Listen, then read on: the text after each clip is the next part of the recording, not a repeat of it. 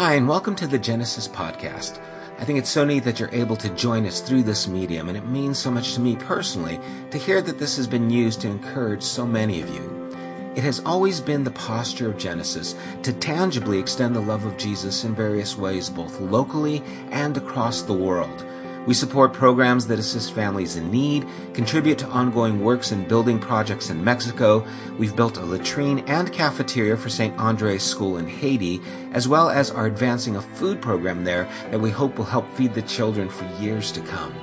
The money collected for all these endeavors could have paid for a facility of our own many times over, but instead, we've intentionally chosen to be a mobile community since we began.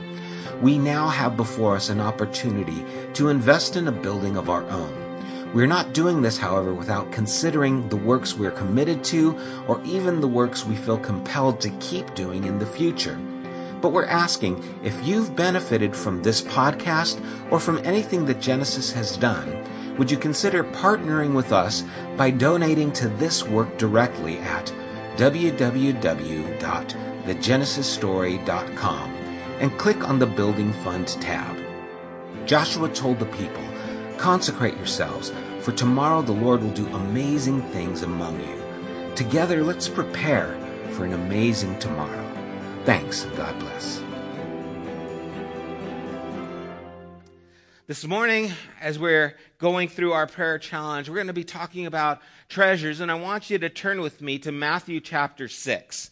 Matthew chapter 6, starting at verse 19, a passage of Scripture that I think we're familiar with. And I'm going to change things up, and I'm coming down here this morning.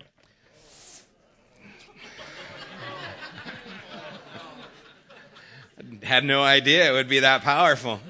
No, I think I'm going to go up here. Okay. Matthew chapter 6, starting at verse 19. Jesus says, "Do not store up for yourselves treasures on earth where moths and vermin destroy, and where thieves break in and steal, but store up for yourselves treasures in heaven where moths and vermin do not destroy, and where thieves do not break in and steal. For where your treasure is, there your heart will be also." At the time when Jesus was speaking, what people would do, they didn't have bank accounts the way we do. Many times what they would do is they would take what is of value for them and they would actually bury it in a casket in their property or somewhere. And that casket was where all their treasures were, so that when they died, they would have the money for the burial and for the family. And if they needed money, that's where they would go and dig those things up. A strange thing, but what a picture that is. This money that is in the ground, that is of no use. And Jesus is saying, don't store treasure on this earth that is not valuable, but instead have this treasure in heavenly things, because where your treasure is, your heart is also. And that's one of those powerful truths that are meant to check us, to see what are the things that we value most. And most of the time, you can tell what things we value most by what we spend the most time with and what we spend the most money on. It could be recreation. It could be our children.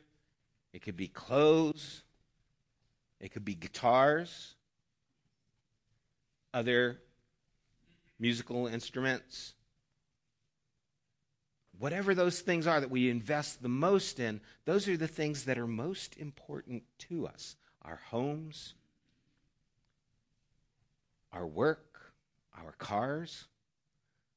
Every now and then I'll do a training at a house, and the car that is there parked in the garage is worth more than my house. I wonder if they'll trade. Then I think Corrine and the kids, what am I going to do? Then I think I can drive fast enough they'd never catch me. But those things that we put treasure in, that's where our heart is invested. And it's a reality that we need to come to grips with. This is how we function. This is the life that we live. And so many of us want to invest in things that are temporary in this illustration, things that really will just die with us when we die. as opposed to things that are of value.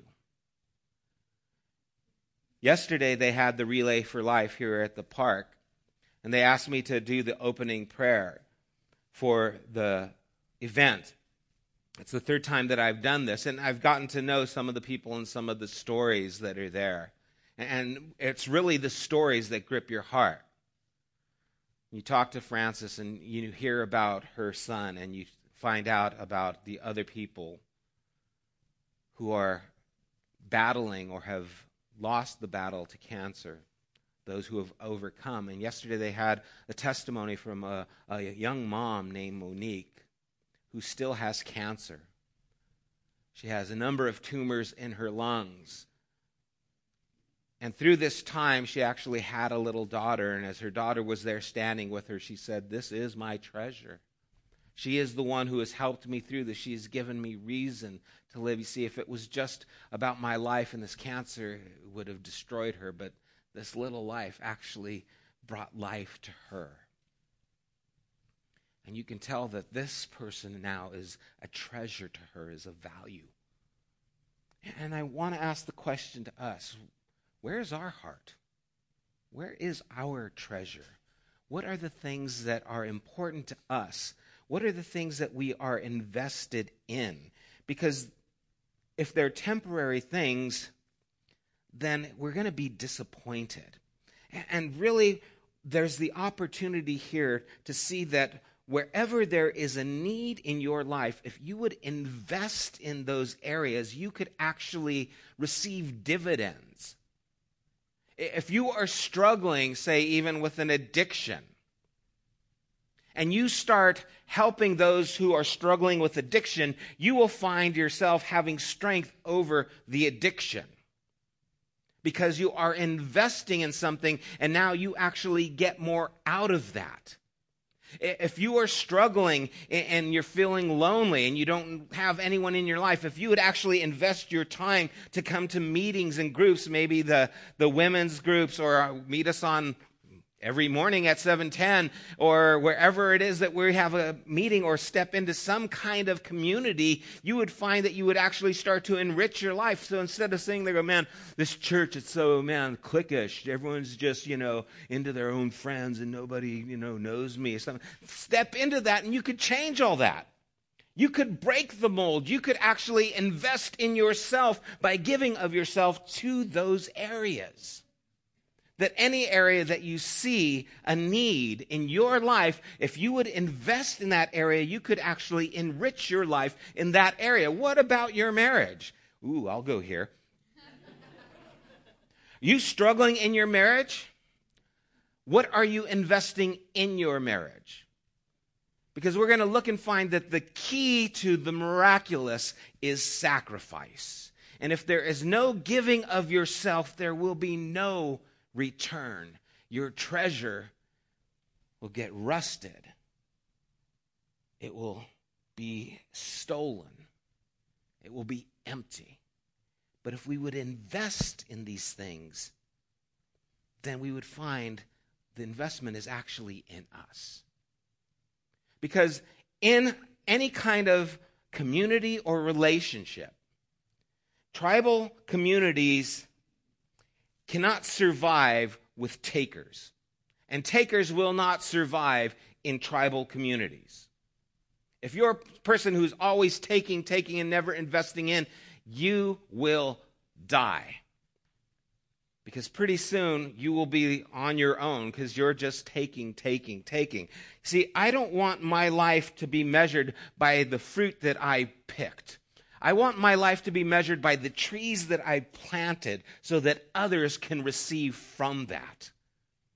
I think that's the model that Jesus has given us. It's not about what we get, but it's about what we give, because it is more blessed to give than to receive. And where our treasure is, there our heart will be also. Turn with me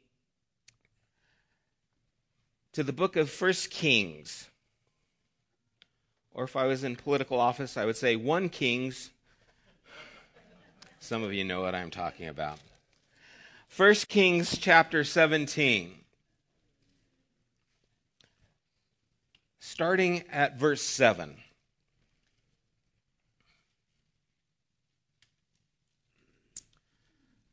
The prophet Elijah has pronounced a drought on Israel because of their rebellion to God. In verse 7, we see sometime later, the brook dried up because there had been no rain in the land. Then the word of the Lord came to him. Go at once to Zarephath in the region of Sidon and stay there. I have directed a widow there to supply you with food.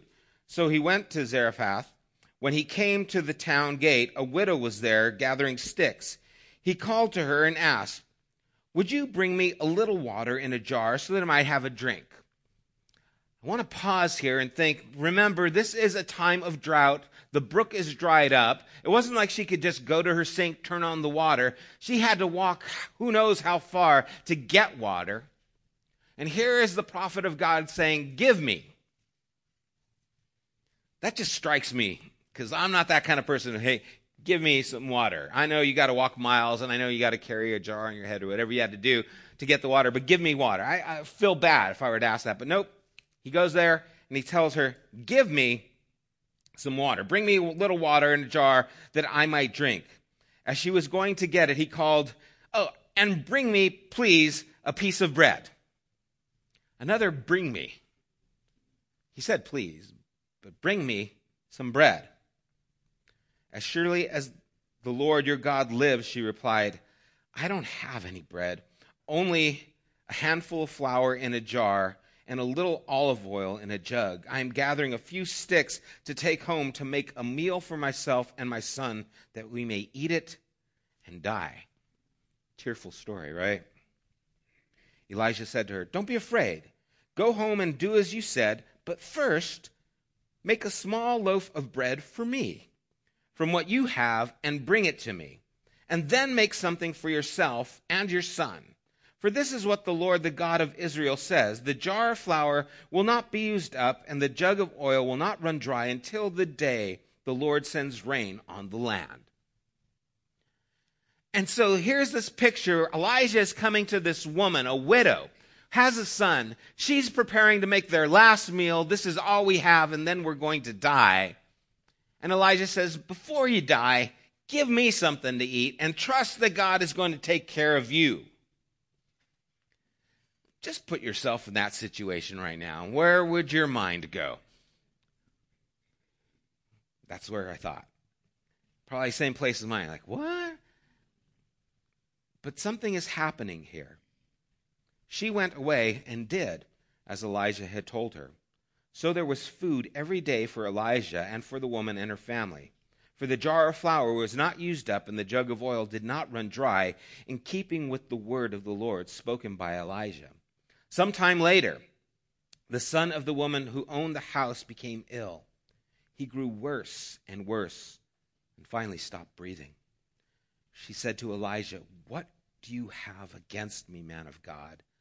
Did you come to remind me of my sin and to kill my son?"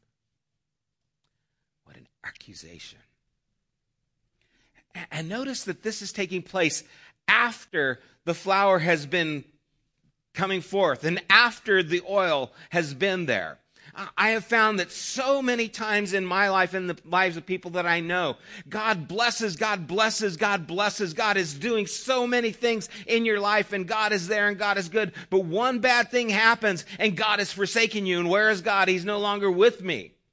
And it's so strange that we can remember the bad things and take them as God is against me and forget all the good things and remember that God was for me, and we just hold on to the one bad thing and assume that now God is against us. You know, Jesus said that God causes the rain to fall on the just and the unjust. That God's blessings are there every day to remind us that God is supplying and providing the needs that we have. That God is for us in all these things. But boy, one earthquake comes and we're so quick to pronounce judgment on wherever it was, right? It doesn't matter if it's in the Middle East. I don't know if they have earthquakes over there, tsunamis, or if it's in, San Francisco had an earthquake. God's against it. You could always find someone that God's against, right? Have this mindset that all of a sudden God is against. What about all the days that God provided rain, provided sunshine, provided blessing on those people? Do those mean nothing but one bad thing, and all of a sudden it's God's judgment? And this woman has this befall on her, and all of a sudden God is against her. What about all those days that God gave you and provided for you? What about that? What about all the days in your life that God has taken care of you, has heard your cry, who's comforted your heart, who supplied your needs? Is not God for you? But one bad day, one bad diagnosis, and all of a sudden it all goes out the window and God is against me. Because of how we are seeing the situation. And so she accuses Elijah that he came to remind her of her sin and to kill her son. Verse 19, "Give me your son," Elijah replied. He took him from her arms, carried him to the upper room where he was staying, and laid him on his bed. Then he cried out to the Lord, "Lord my God, have you brought tragedy even on this widow I am staying with by causing her son to die?" This tells me that even Elijah was caught by surprise with this. So he cries out to God and says this to God. Then he stretched himself on the boy 3 times and cried out to the Lord, "Lord my God, let this boy's life return to him."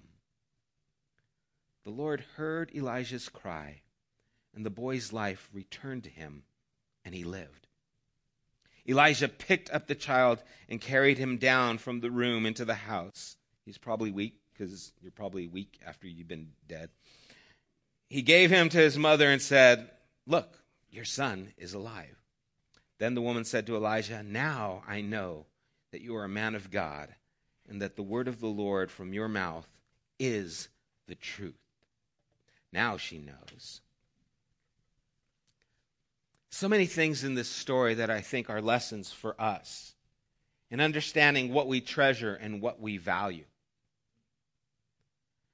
If we would take the little that we have and we would give it to the things that are of value and important, then we would find that God would produce an abundance in our life. She took the last of her oil, dedicated it to the work of God in the man Elijah, and God supplied for her needs and blessed her. God can do more with what I have than what I can do with what I have. So it would be wise to take what I have and to dedicate it to what God wants. It's an important posture that we are to have.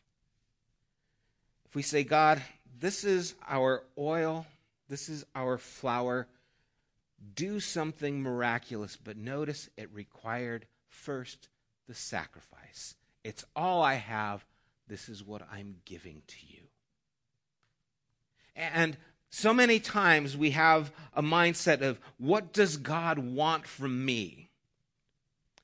What does God want? Well, we'll give our 10%.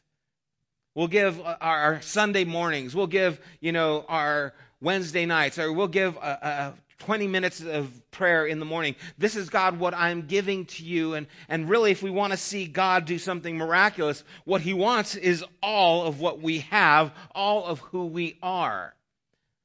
That if we really want God to work in our lives, then it's going to take all of our lives devoted to what God wants to work in us. And it's so easy to look at these things and start seeing them as, oh no, I need to hold on to this for myself. I need to keep this. This is what's valuable to me, is my time, my resources, whatever those things are. This is what I value. And God says, no, if you want me to do something amazing in your life, amazing in your family, then I want it all. What does that look like? Well, that's what God has to have a conversation with you. how interesting that God would have a man of God go to a woman who had nothing and require all that she had. Like the woman who put in her 2 pennies, and Jesus said she gave more than everyone because she gave out of her need. God saw and respected that and would bless that. It's telling us something about our lives and how we are to give of ourselves. She believed God was for Elijah. You're the man of God. I'll give you the food. I'll give you this because you're a man of God. She believed God was for Elijah, but what she didn't believe when her son died was that God was really for her too. And I think some of us have that struggle. Well, oh yeah, God is for you or these people. God is for them because of who they are, but you don't see that God is for you. And what a strange thing that God would go to this woman who had nothing, require everything. And we look at that and we stand back and we say, God, why would you do something like that? Why would you be so invasive? Why would you step into her life and cause so much difficulty? Why would you put that kind of a burden on her? Say, hey, I know this is the last of what you have, but I want it. Why would you put that kind of burden on her life? But maybe God was stepping into her life because her son was going to die. And when she really needed God the most, God would already be there. See, we look at it as, God, you're requiring so much of me. You're asking so much of me. And what God is really wanting is to be so close to you so that when you do need him to show up, he is already there. And so many times we just want God when we need him, and you don't understand. It requires all of who you are all the time so that he can be in your life. And then when the time comes, he is already there. Then when you need the miracle, you've already sacrificed, and the presence of God is with you, and you can hear the voice of God and know that he's not just for the man of God, but he is the God who is for all men. And he is there for you. And he was close to this widow because she sacrificed all that she had. And if we would have this kind of mentality to be able to embrace this understanding of how God works and what God desires to do, the awkward conversation is that when we feel that we're starving, God is asking for everything.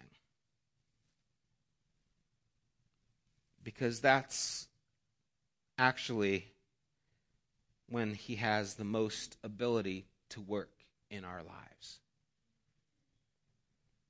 And so it's important that we recognize these things. Turn with me also to one more passage in Luke chapter 6.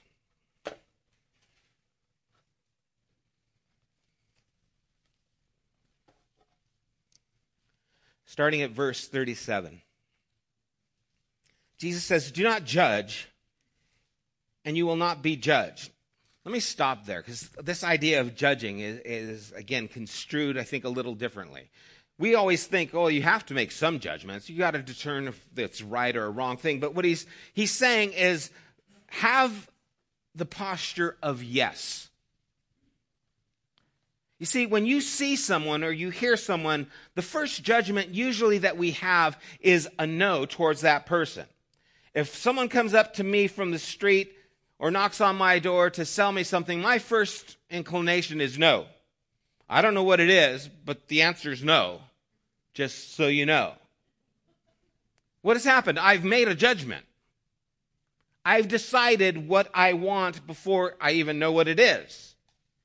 And I understand a lot of that's because of the routine of what's happened. But you see, that's the idea. Don't judge, don't say no before there's the opportunity to maybe say yes. That's what he's talking about. Not if someone murders someone, don't say, oh, that was bad. That's not what he's talking about.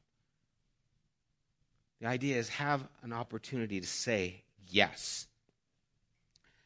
Do not judge, and you will not be judged. Do not condemn, and you will not be condemned. Forgive, and it will be forgiven. Give, and it will be given to you. A good measure, pressed down, shaken together, and running over, will be poured into your lap. For with the measure you use, it will be measured to you.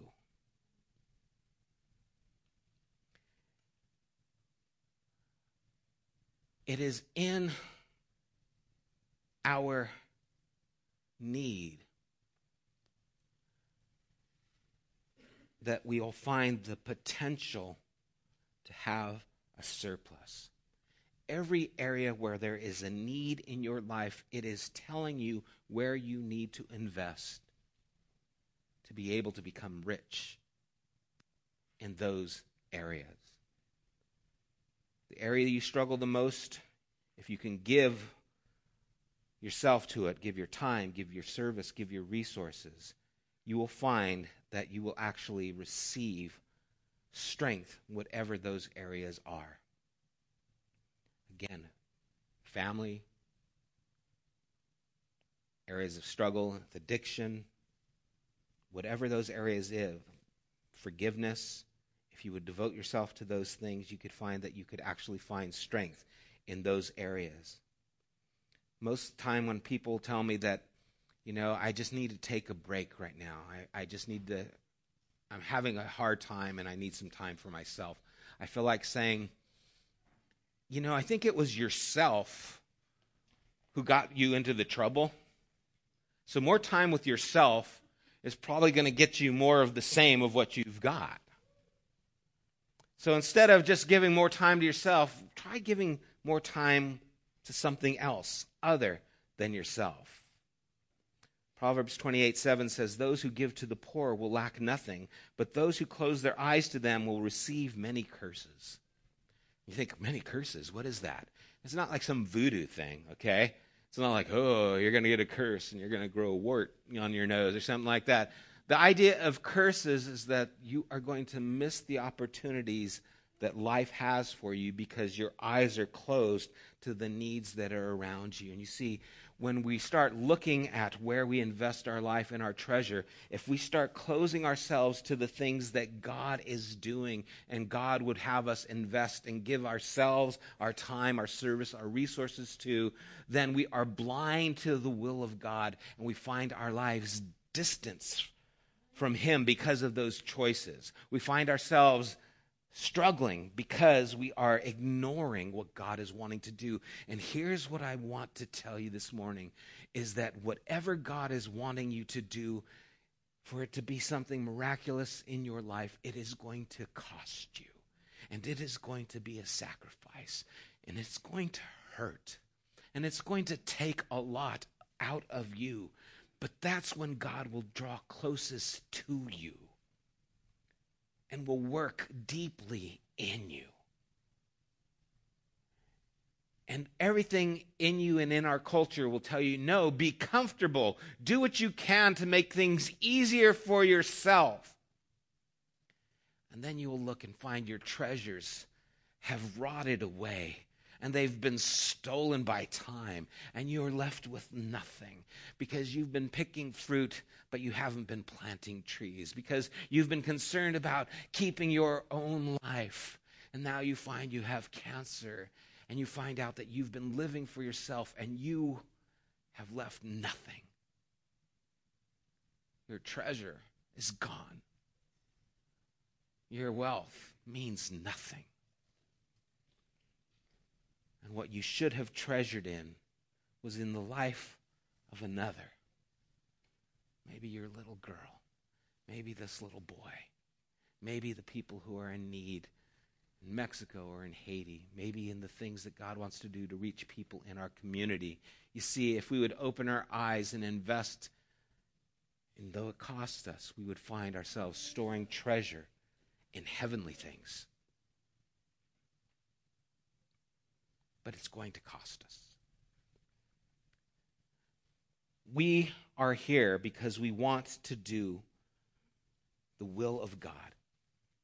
We are here because we want to be the voice of God to a world that needs to hear the good news, that God is not against them, that he is for them, that God is not here to bring judgment or condemnation because they're already condemned. That's what Jesus said. I have not come to condemn the world. They're condemned already because they don't know the good news of who I am. And so we're here to bring freedom. We're here to bring hope. We're here to bring the truth to God, and we do it tangibly, and we do it with our words.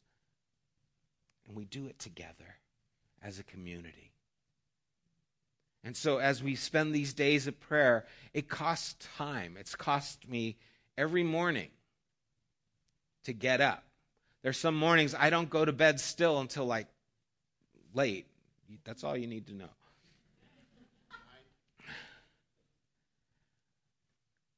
And I have to get up. And I can tell you, even when it's been hard to get up, there's not been a morning that I've regretted being together, and I haven't been encouraged and strengthened in my faith, that I have needed these 40 days probably more than anybody. And you who've come, I can't tell you how you've restored my soul. Every morning when I go there and you're there, some of you waiting, or some of you coming later, that's fine. It helps me to see you care.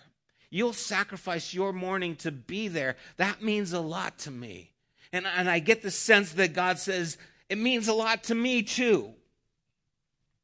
But you see, there's all these areas where it means a lot, but it's going to cost us in some way to give of ourselves to something.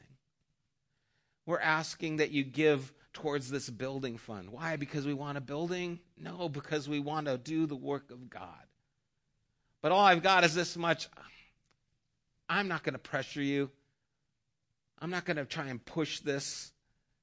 But I just want us to grab hold of this vision that God is going to do something when it costs us everything. And I don't mean money. When it costs us our devotion to Him. When it costs us our commitment to His will over our will.